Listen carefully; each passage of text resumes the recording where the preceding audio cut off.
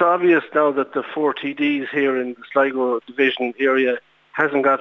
any clout in government at all, and one would question what authority they have in making representations to the government to ensure that we get our fair share of the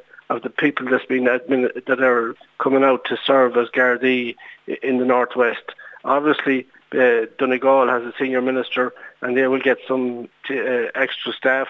while Sligo is left behind.